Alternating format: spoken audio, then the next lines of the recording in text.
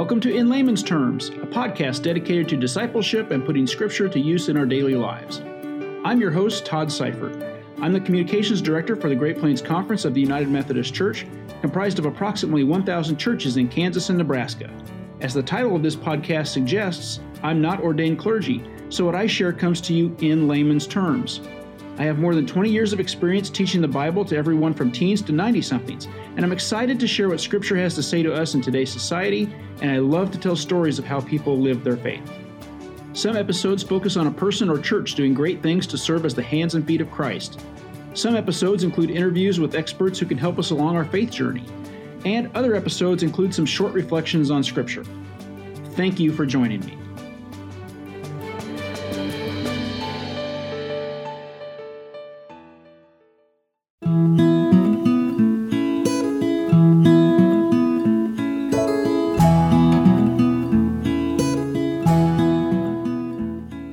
Episode, we explored a focus for the Great Plains Conference regarding class meetings, which includes class leaders rising up from congregations to provide spiritual leadership and coordination of ministry. Think of it as homegrown talent helping lead a congregation of believers. This is one way for small churches who no longer can afford a pastor to remain vital pieces of their communities, and the concept traces its roots back almost 300 years to the founder of the Methodist movement, John Wesley. This was an era when not every group of believers had their own pastor, but rather one came around on a circuit every few weeks. In the interim, lay people led class meetings to keep the group encouraged, challenged, and faithful. Here's noted Methodist author and historian David Lowes Watson. What has interested me in what you're doing here with the conference is that you are now exactly doing what Wesley did, finding lay people who have the gifts and the grace to help their fellow church members to follow the general rule. And the general rule of discipleship is, we will witness to Jesus Christ in the world, and we will follow his teachings through acts of compassion, acts of justice, acts of worship, and acts of devotion under the guidance of the Holy Spirit. Acts of compassion, it means showing mercy to others. Acts of justice, that means standing up for systemic changes to end marginalization of people. Acts of worship, it means coming together to honor God. And acts of devotion, that means spending time alone, studying, praying, and meditating, all to discern God's call in our lives. But how can a congregation do all of those things if they don't have a pastor? Well, as I said earlier, the believers on the prairie rarely had their own pastor in the mid to late 1800s. Yet here we are. Clearly, they managed to grow the faith and spread the good news about the love of Jesus Christ. Those pioneers in the Midwest clearly had lay people up to the task. Again, here's David Lowes Watson. If these congregations are vital congregations, we didn't invent them. We did not recruit them. It was the Holy Spirit who moved and brought these people together to form a congregation. So the starting point is not to ask, who has the character to do this, but rather, who are the people who are following this general rule in one way or another? At a certain point, first of all, we have to recognize that the identity of these small congregations has to be affirmed. We don't come to them and say, this is last resort. We come to them and say, you have been anointed here. You are following the Holy Spirit in this congregational witness. And we want to affirm that. The way that we can do this is by finding men and women in your congregation who show the gifts and the grace to do this. In other words, embracing a class leader model for a church is not admitting defeat. Indeed, some churches might not survive without moving to this more economical model, but this isn't all about money, or the lack of it. Instead, it's about identifying lay leaders, the lifeblood of any congregation, to step up and take ownership of their church. Instead of doom and gloom, it's recognizing the opportunity to continue in ministry by reinventing ourselves. It's about noting that we still have a job to do, even if our numbers have dwindled, even if we have struggled. Because you know what? The Holy Spirit hasn't given up on us. In this episode of In Layman's Terms, we'll continue to explore this idea of class meetings, what they mean for the laity of a congregation, and how this model is working in one of our pilot sites in the Great West District of the Great Plains Conference. Together, we'll talk about how an idea from the past may solve a problem in the present and at the same time give us a path to a brighter, more vibrant future.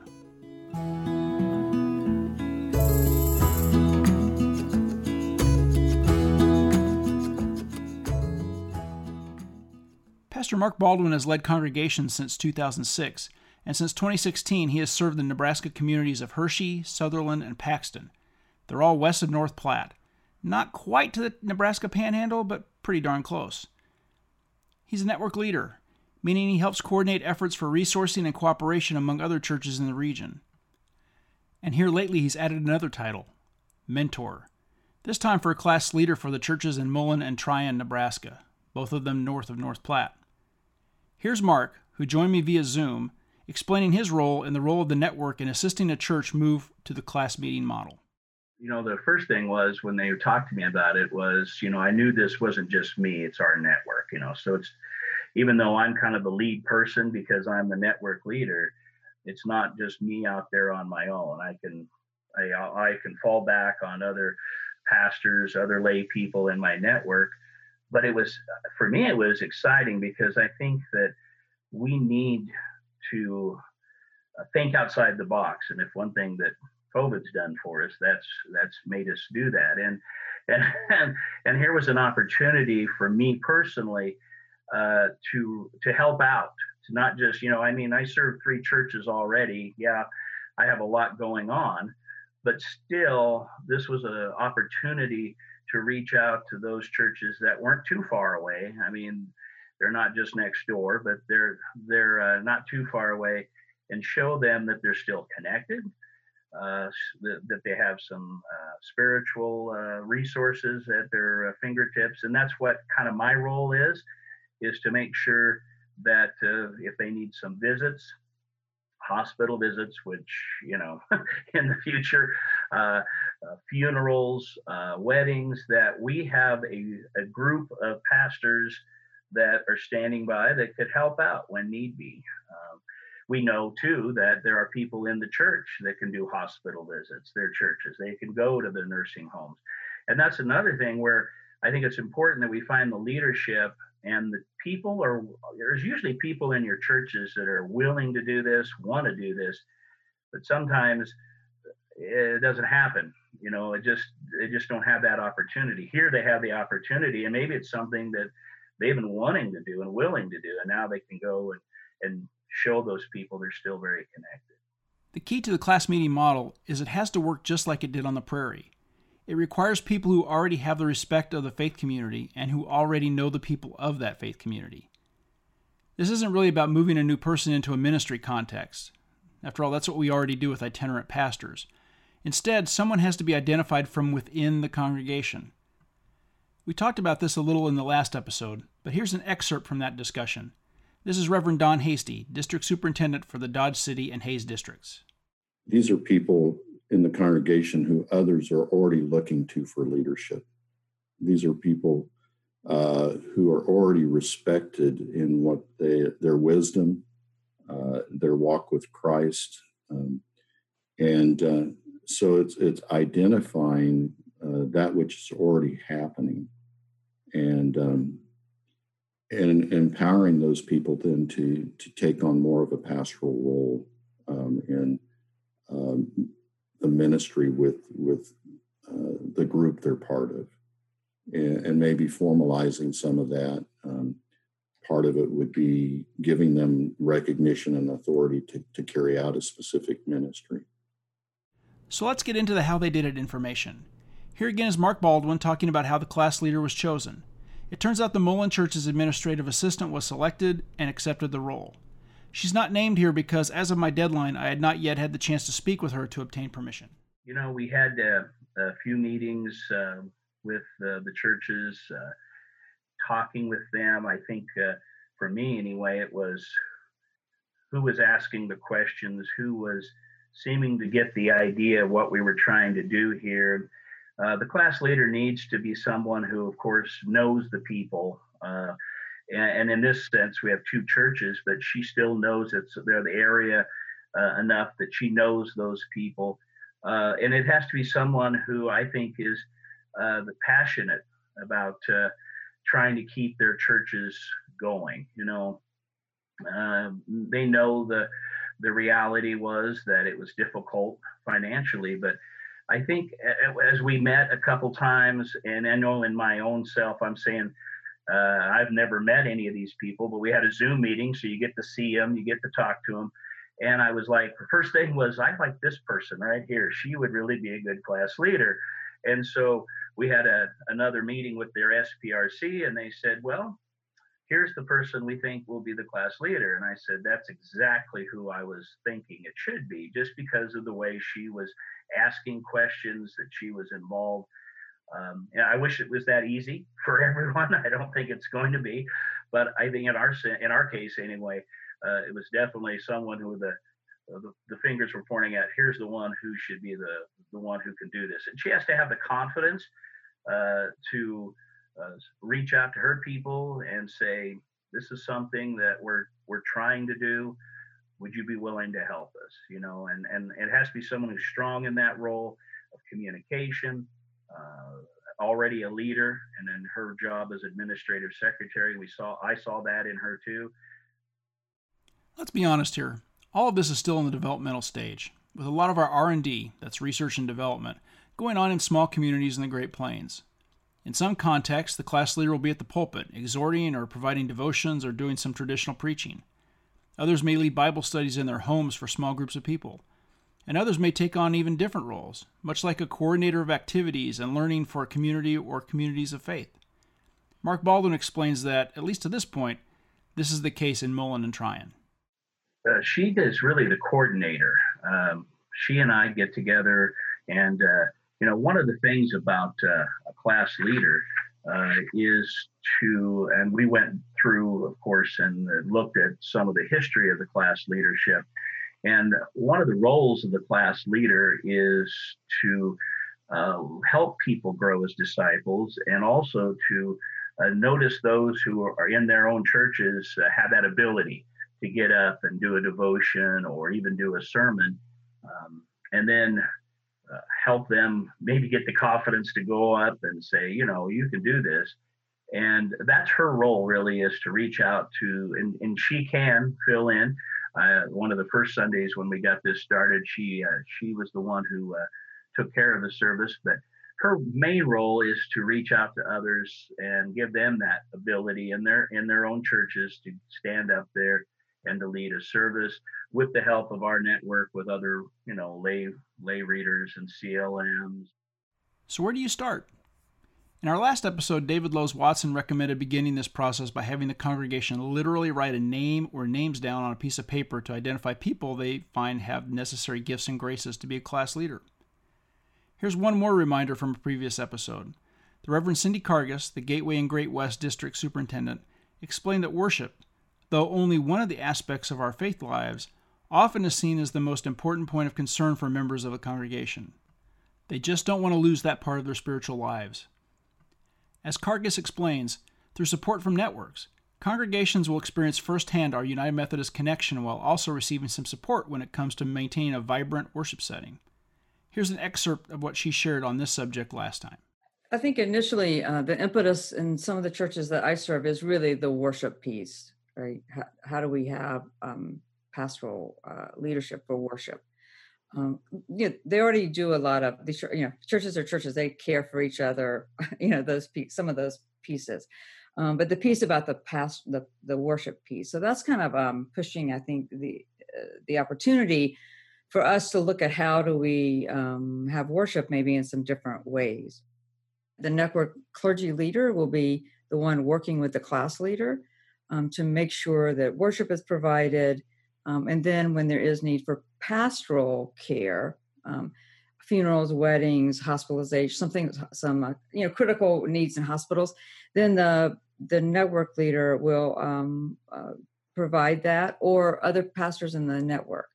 So I think it's a way to be connectional and for churches to know they're not alone And even if they don't have a local pastor in their midst, a resident pastor in their midst or in their parish, we're still there. The church is still there, and they're still connected, and we're going to do what we can to support them in that process. So I think that's really kind of an important piece. But like I said, I think it's a lot of times initially it's the worship issue that raises the concern. So with that in mind, Mark Baldwin said the first priority was to make sure Sunday worship was covered. He explains further. In the early process, we've just started by filling the Sundays up, making sure they have someone who will give a devotion or a sermon. She has people in the churches, Mullen and Tryon, that she can reach out to who've wanted to speak, who feel good about having that the Holy Spirit in them to come forth and do that. And so far, we have been able to fill the pulpit every Sunday, and that's where we're at right now. We talk once a week via phone or email or texting, so she knows she has that support from just not me, but our network too.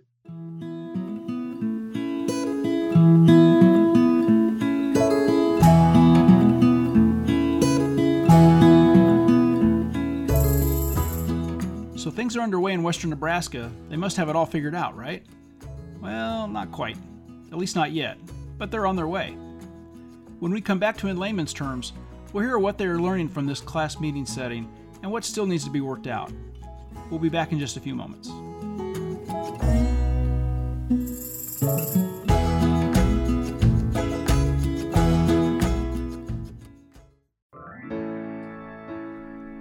Matthew 28 tells us to make disciples of Jesus Christ. But how can you do that? You can help by providing some inspiration each morning to someone else. Just go to www.greatplainsumc.org/dailydevotions. Once there, you'll find a QR code and a link to a sign-up page. Pick your day and your topic. If you need some assistance, there's even a link to the Vanderbilt University Daily Lectionary. Follow the instructions for submitting your devotion, and you've done your part to help inspire and encourage others in their Christian walk. Again, that's www.greatplainsumc.org/dailydevotions. Help make more disciples today.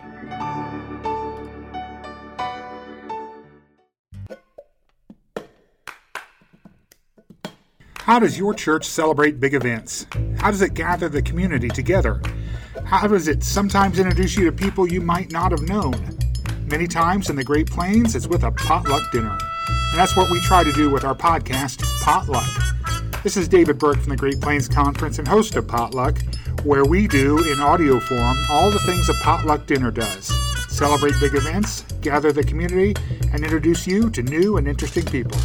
Listen to Potluck, available at greatplainsumc.org. Welcome back to In Layman's Terms. I'm your host, Todd Seifert. Today we're continuing our discussion about class meetings and class leaders, and how these key pieces from our Methodist past can be the key to maintaining a vibrant witness for the gospel in the present and the future.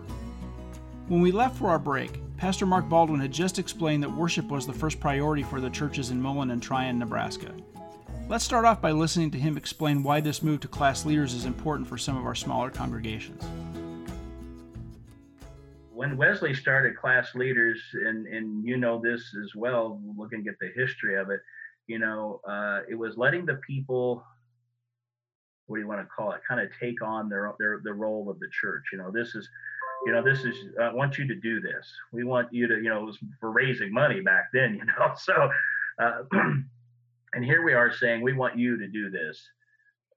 Take the role of the leadership and your church, so that you may stay connected with the church. In a time that right now it's, where churches are looking at other avenues, or they want to get out or whatever, I think we're trying to keep them connected. And that's, to me, the most important thing. One of the things I greatly appreciate about Mark is his willingness to be open about things.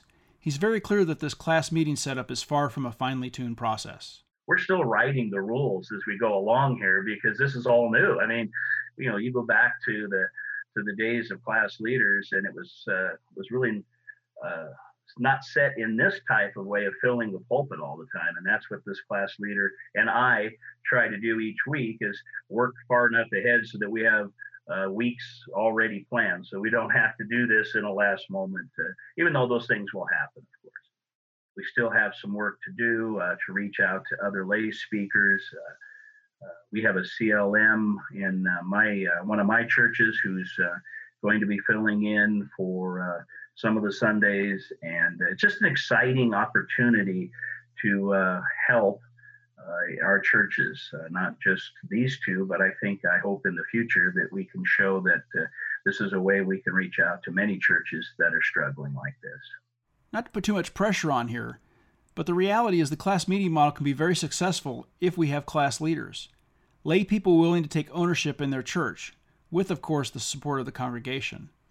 As we've shared before, laity are key in this endeavor, in all endeavors really. The lay people are the church. Pastors come and go, but the lay people often stay in the same church for decades. In many of our congregations, we're talking about generation upon generation of people from the same family being part of the same church. Again, here's Mark Baldwin, this time talking about the importance of the laity supporting the class meeting model. I've always been a big fan of lay leadership. I think when you first get started, you believe you're the pastor and you have to do everything. You go in, and some churches, they're willing to let you do everything. But I immediately, well, maybe not immediately, it all takes us all to get a little smarter. But as the time went on, realized that we have some wonderfully trained or wonderfully talented people in our churches who are great leaders. And once we get comfortable in our role in our churches and we find them, it's important to let them flourish. It's important to let them grow. And it just makes the whole church flourish, because you have this team of people that are passionate about the future of their church, to grow, to become good disciples, to reach out, to bring other people in. And I think so, in my view anyway, sometimes we get so pastor-centered, so that we need to let other people involved. We need to get them involved and make them a part of the church. And I think it'd make it transitions easier too, going from one to the other. When pastors have to move, that the lay leadership, the leadership is already there, and it'll help that person coming in. So that's why I think it's so important that we find them, and then we give them training, that we just don't let them flounder, that we if we're going to invest time in them, we help them. We give them the resources to be good leaders. And so to me, it's very important, especially in our rural churches too, that we find it's not always easy sometimes, but they're there. Sometimes they just need a little confidence, a little push to say, I know you can do this. So, and I'll be right there to help you, and that's kind of how we're doing this. We know you have leaders. We know you have people who are willing to do this or can do it. We'll be there to help you, to get you through this. Identifying class leaders is a passion for Lisa Maupin. She's the Great Plains Conference lay leader, and her background in the United Methodist Church is long and fruitful. She started by leading Vacation Bible School when she was still in high school. I'm not talking about leading recreation or helping with the crafts. She was the director for her church's VBS while she was still trying to grasp the higher aspects of algebra or trigonometry. Here she is explaining the importance of identifying leaders among the laity. Aren't we, like as churches, aren't we the world's worst recruiters, right? Like you look at somebody and you say, oh, wait a minute, I need a 5th grade Sunday school teacher. So I'm going to ask you to right away to teach 5th grade Sunday school. And then we're going to go from there. Not even asking do you even like middle schoolers? Now, most people don't really care for middle schoolers, but at the same time, can you even relate to a middle schooler is not even the question kind of thing. So I think that part of that identifying of emerging leaders is, I always challenge our leadership, because it's a new way that I'm thinking of things, is always be on the lookout for your replacement. So always kind of be looking out and identifying who's going to replace you. And when you start looking at that, then you think about, okay, how do I pass on? And you start doing some coaching and some asking of questions. And so oftentimes when I'm looking at people, because I'm constantly, and I have a list. I actually have a list of people that I'm watching and I'm in conversation with at times, or just kind of keeping an eye on to see what they're like. And I ask them, straight out, what are your goals? What do you want to do? Where do you see yourself in this church? And where do you see yourself in your expression of your faith?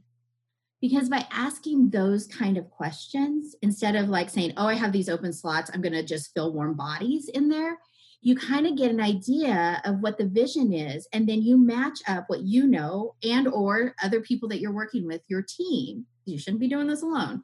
Your team knows, like, okay, let's start putting this person and ask this person to kind of do some of these things, get them the skills so we can get to this next goal and to this next goal. Oftentimes, those goals will be matching into the mission of the church, because they wouldn't be in your church if they weren't part of that mission, right? And didn't really believe in the furthering of that mission. Laity truly are the lifeblood of the church. We're the heartbeat. And oftentimes we have lost that recognition in our storytelling that we are that lifeblood and that heartbeat piece of things.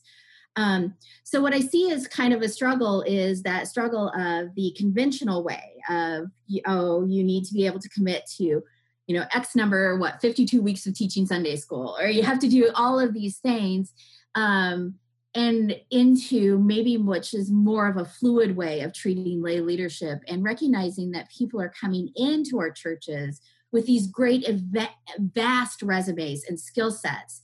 And we're not asking the right questions about what do you know? What do you do? What do you like to do? What do you want to learn?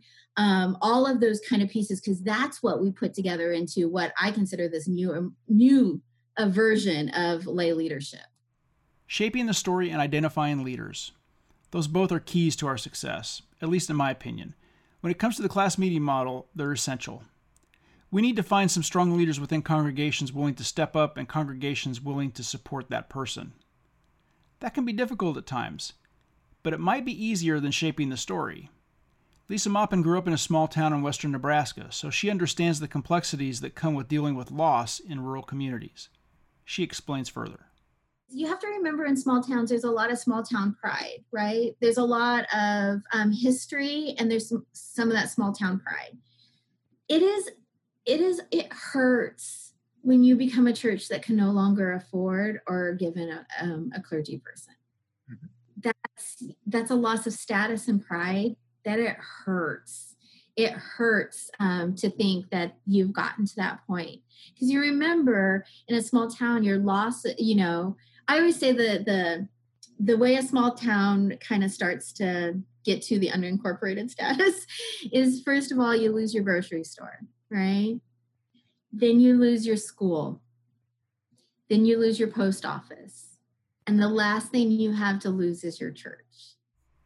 And that's what the class meetings model is meant to avoid. Congregations may not be able to afford a pastor any longer, and there is indeed a sense of loss when that happens. But the church is far more than just a pastor. The church is a group of believers getting together for Bible study. It's providing food for a segment of the community in need. It's caring for children, visiting the sick neighbor down the road, or standing up against injustices in a community. None of those things requires a pastor. But they can take place when there are driven laity that can do all of those things. They can serve as the hands and feet of Christ in their small corner of the world. No seminary or course of study necessary. Lisa is big on sharing that the story we often broadcast through our words and actions is one of scarcity. We don't have enough money or enough people. But if we pause and reflect, we just might recognize the abundance that we have to draw from for our ministry together. She shares a story from one of her visits to western Nebraska. A woman I was speaking to from a church, a very small church in the Panhandle. In fact, I question whether the town is still incorporated, in which our United Methodist Church still exists, right? The town itself, and she's like, well, we just don't have, our church isn't very big. We just don't have a lot of people. We have like 13 members. And I said, okay, going into thinking, how do I help work with this woman about the 13 membership? Now, she had also previously told me they were doing some community activities, and they did once a week, did a community meal so they could all have dinner together. I said, well, remind me again how big your town is. She goes, well, it's 30 people. Wait a minute. Let's back this up. You're telling me that your church has a membership of 13 people and your town is only 30 people. And she goes, yeah. And I said, do you know that most churches would kill for that percentage? Right? Most churches would love to fill in their stat tables that percentage of the membership in accordance to the town size. She goes, well, we don't just have those people. We have other community people who aren't members that are part of the community that come in. So we oftentimes have up to 20. And I said, again, most churches would love to fill that into their stat table. And she goes, I never thought of it that way. Because she was thinking hard numbers and not necessarily the percentage and the outreach. And she goes, yeah, and we draw from at least 20 to 30 miles, to get things. And I'm like, again, when you back that up and you back that story up, and I tell that story as a way to remind ourselves that oftentimes we need to reevaluate our storytelling, reevaluate how we're looking at things, because then that helps us set our goals and helps us think about where we want to be, what our church is doing, and it helps us identify ultimately that leadership within and where things are going. I think Lisa is right. Don't get me wrong, we need some brutal reality at times about what our circumstances truly are, but we need to get out of this woe is me mentality. I mean, we're not all Eeyore from the Winnie the Pooh stories. But let's pause to recognize that we are a people of abundance. In John 10:10, Jesus tells us straight up that he came so that we would have life abundantly. And the Bible is filled with stories of God providing for people in myriad ways, from military victories to miracles to, yes, the provision of God's only Son as a sacrifice on our behalf for all time and eternity. I even had an epiphany the very morning of this recording as I read my daily devotion from the book A Chronological Tour Through the Bible by Ron Rhodes. Right now it's kind of tough reading because I'm in Leviticus. But this morning I read about the Festival of Unleavened Bread, the Festival of Weeks, and the Festival of Booths. All are tied to the pilgrimage of the ancient Israelites to the Promised Land. My epiphany? Each of those three festivals are meant to remind Jews, and us, even today, about God continually providing for the people. Our theology is not a theology of scarcity, but our conversations and our storytelling oftentimes reflects a scarcity. Whereas honestly, we should be in a thriving kind of mode of doing things. And I feel like the class meetings also provides a framework, but you can be flexible within that. And so you're going to not see it look the same in everything else. And I think people need to be given permission not to do it just like the church down the street or 50 miles down the road, right? And that's also going to be really hard because we have a tendency in our mindsets, especially when new initiatives come out, to compare and contrast, because we already don't feel good enough about ourselves because we've had so much loss. We get stuck in a lot of things because our storytelling needs to flip. It needs to not be circle the wagons, we're surviving, but into, wow, we have this opportunity to thrive.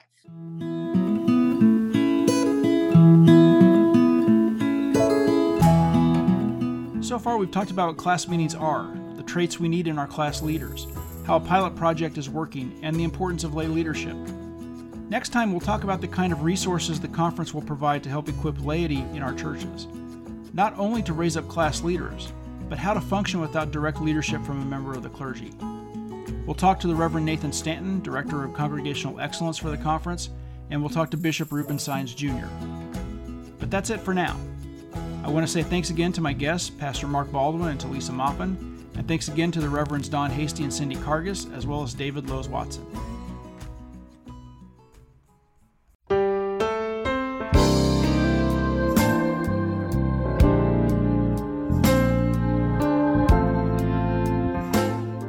In Layman's Terms is a podcast sponsored by the Great Plains Conference of the United Methodist Church and by me, your host, Todd Seifert.